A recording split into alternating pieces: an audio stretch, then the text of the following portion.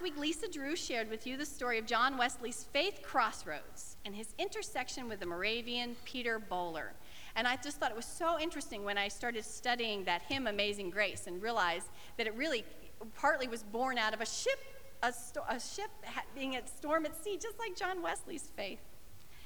But Lisa also introduced the concept that those of us in the Methodist tradition have something to offer the world, an understanding of God's grace. God is the one who offers the grace, but we have a certain understanding of it that we can communicate and share with people because everybody needs this. Everybody needs this. And that intersection of Wesley's life with Böhler and with the Moravian emphasis on salvation by faith, Wesley had a heartwarming experience. He records in his journal that very reluctantly he went to a meeting on a Sunday evening. He was tired. He was at that time where he was still discouraged and struggling with his faith. So he went to this meeting in Aldersgate Street. So there's a little clue to you. Anytime you see the word Aldersgate on a church or a church camp, you know it's United Methodist. And he's sitting in this meeting, not in a very good attitude, and it's really interesting, not while listening to the scriptures, but while listening to Martin Luther's introduction to Romans. And Martin Luther is another person who really struggled with the concept of, am I saved? And is it by my deeds or is it by my faith? And Wesley was listening to that, and he records that he felt his heart strangely warmed. And suddenly he knew that Jesus had died for him and his sins were forgiven. He just knew it. Now, some people call this a conversion moment, but it was just a moment where that assurance came flooding through him and God's grace just flowed through him. And it was a new birth kind of moment for Wesley, and it helped to shape his theology for the rest of his life. And that's some of the theology I want to share with you today. The shape especially of Wesley's understanding of grace. Grace. Let me give you a definition. And I heard this in some of what Penny said today, because she asked the children, how do we get grace? It wasn't by something we do. And I love that she went on to talk about how we share it. But this is the definition that's actually in our book of discipline. Grace is the undeserved, unmerited, and loving action of God in human existence through the ever-present Holy Spirit. Let me say that again, because it's kind of a long one. It's the undeserved, unmerited, and loving action of God in human existence through the ever-present Holy Spirit. The kernel of that is, grace is God's love in action. That's it. God's love in action. We get it from nothing that we have done. We don't earn it. It's not a reward.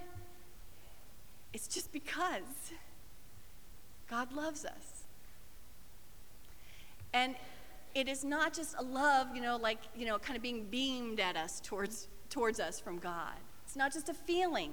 It is God's activity in our lives. It's God doing stuff in us and through us and with us. It's love in action. And anytime you have God acting in life, that's through the Holy Spirit. That is how God is present with us. So that's just a given. Now, grace acts in different ways at different times of our lives. And this is a logical thing if you think about it, really. It's like love. You love people in different ways at different times. Or you have different kinds of love relationships with different people. But the one that probably corresponds most closely to grace is the parent-child relationship. Now, I want you to think about it. You love your child actively in different ways at different times of their life, right? When they're an infant or a very young child, the love that you express for them is expressed through doing things like changing diapers and feeding them and holding them and cuddling them and nurturing them and keeping them safe and all those things. You're showing love to them in a particular way at that time of their lives. When they're older, they're adolescents or teens or even young adults, your love is different, right? It acts itself out in a different way. It is a teaching love, a guiding love, a setting the boundaries type of love. Sometimes it's an arguing love, and at that time of life, because they're trying to figure out who they are and where they're going. They're needing to separate from you a bit. And then when they leave home and they're your grown children, you love them in a whole nother way. You're there for their high points and for their low points. And if there's times when they stumble and need their parent again, you're there. And you're loving them in a different way. But it's all the same love, the parent for the child. And grace is that way too. It's all the same grace, but it acts in different ways in different parts of our spiritual lives. And that's what I want to talk to you about today. The first way that grace acts in our life is through prevenient grace. That's a Wesleyan word, prevenient. It's not one of those words that we use in everyday conversation. So it's a churchy word, and not only that, it's a Methodist churchy word. It's prevenient grace. Prevenient grace surrounds all people, not just Christians even. This is God's love for all people. And if you look at the word prevenient, you probably kind of figure out what it means, pre. So it's something about before, and then it has, the Latin root of the word to come in there. So it's something that comes before. We have the word prevent, which is very similar, right? You prevent. You do something before something happens to prevent it from happening. And that's where the word prevenient is very closely related. It's more like preceding. Prevenient grace comes before we do anything. Before we know God, before we're born, before we're able to talk, before we have accepted Jesus Christ as our Lord and Savior, before we even know about salvation. This is the grace that comes before. This is God working in our lives and putting people in our lives and feelings in our hearts that says, I think I need God, or shows us the way. This is God calling to us and wooing us and pursuing us and drawing us to him. That's what prevenient grace does, and it acts in lots of different ways in our lives. Before we have ever done anything to accept God even, that prevenient grace is working in our lives, like our own little Jiminy crickets. That's prevenient grace working in our lives. It teaches us and nurtures us until we get to a point where we are ready to accept the salvation that God has to offer through Christ. And then what grace acts as justifying grace. That's what, like Wesley's heartwarming experience, he was experiencing justifying grace, that knowledge that Jesus died for him. It's the justifying grace that's really being described in the 1 Peter passage that Chris read. This is what Jesus did, and our whole hope and trust are based on that. That's how we are justified. That's when suddenly we realize that we can say yes to what God is offering us. And the easiest way for me to remember justifying and what it means is kind of a visual for me, is to think of the other time, and one of the other places we use the word justifying or justification is in lining up words on a typewritten page.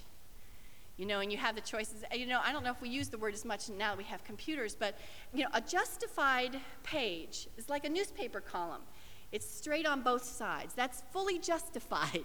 It's straight on both sides. You can justify something on I better not, I'm going to get you confused if I do right and left this way. Okay, you can justify something down the left-hand side, or you can justify something down the right-hand side. You can center it, or it could be fully justified.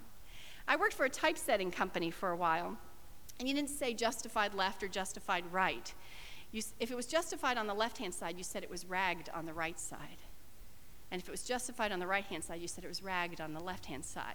And that's what I like, is when we're fully justified, we're no longer ragged. We don't have those ragged edges. God has lined us up.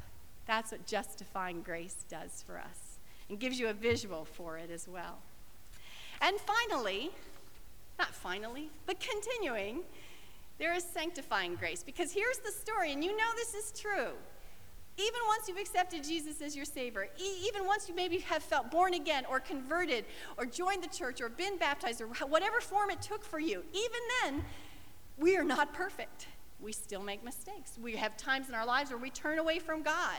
We are still not as loving as we would like to be. All of that stuff. So what do we need? We still need grace in our lives. We still need it. You need it. Because you know what? Even when we're saved or have that new birth, we're still spiritual teenagers at the very least. Now, when you're a teenager, a lot of times you think you know everything, but you don't. And there's a lot of people who are new Christians, and they think they know everything, but they don't. We all need to keep growing and developing, and sanctifying grace helps us to do that. It keeps affirming in our hearts that we are beloved of God. It keeps helping us bring us back when we've wandered away. It's the thing that helps us to love people, forgive. It helps us do those things. It helps to guide us.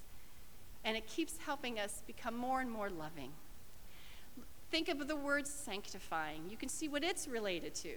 Sanctuary, sanctity, saint. Sanctifying grace actually works towards making us holy. But you know what? That's next week's sermon.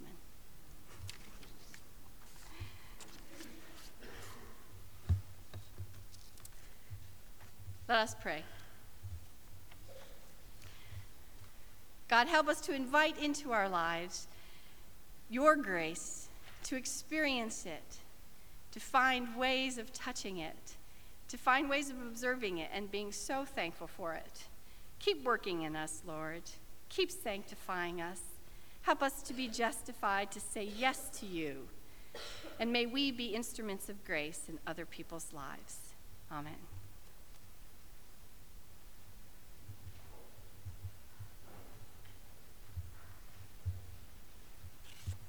As the ushers come forward, would you join me in prayer?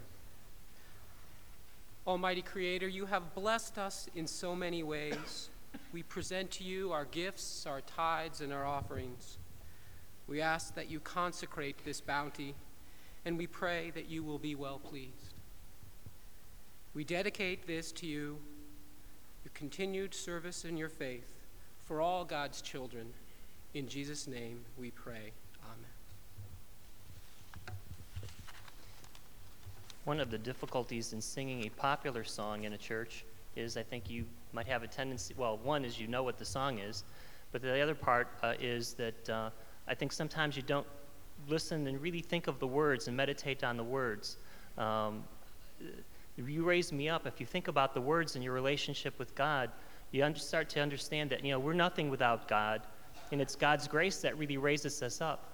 And not only that, I think God takes great delight in the things that we can accomplish when His light shines through us and we become the help to others.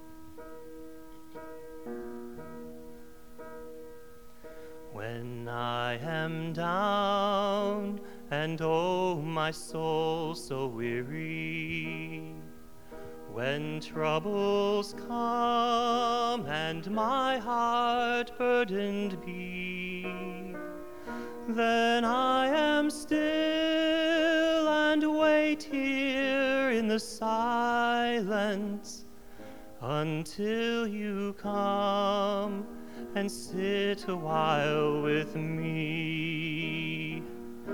You raise me up so I can stand on mountains.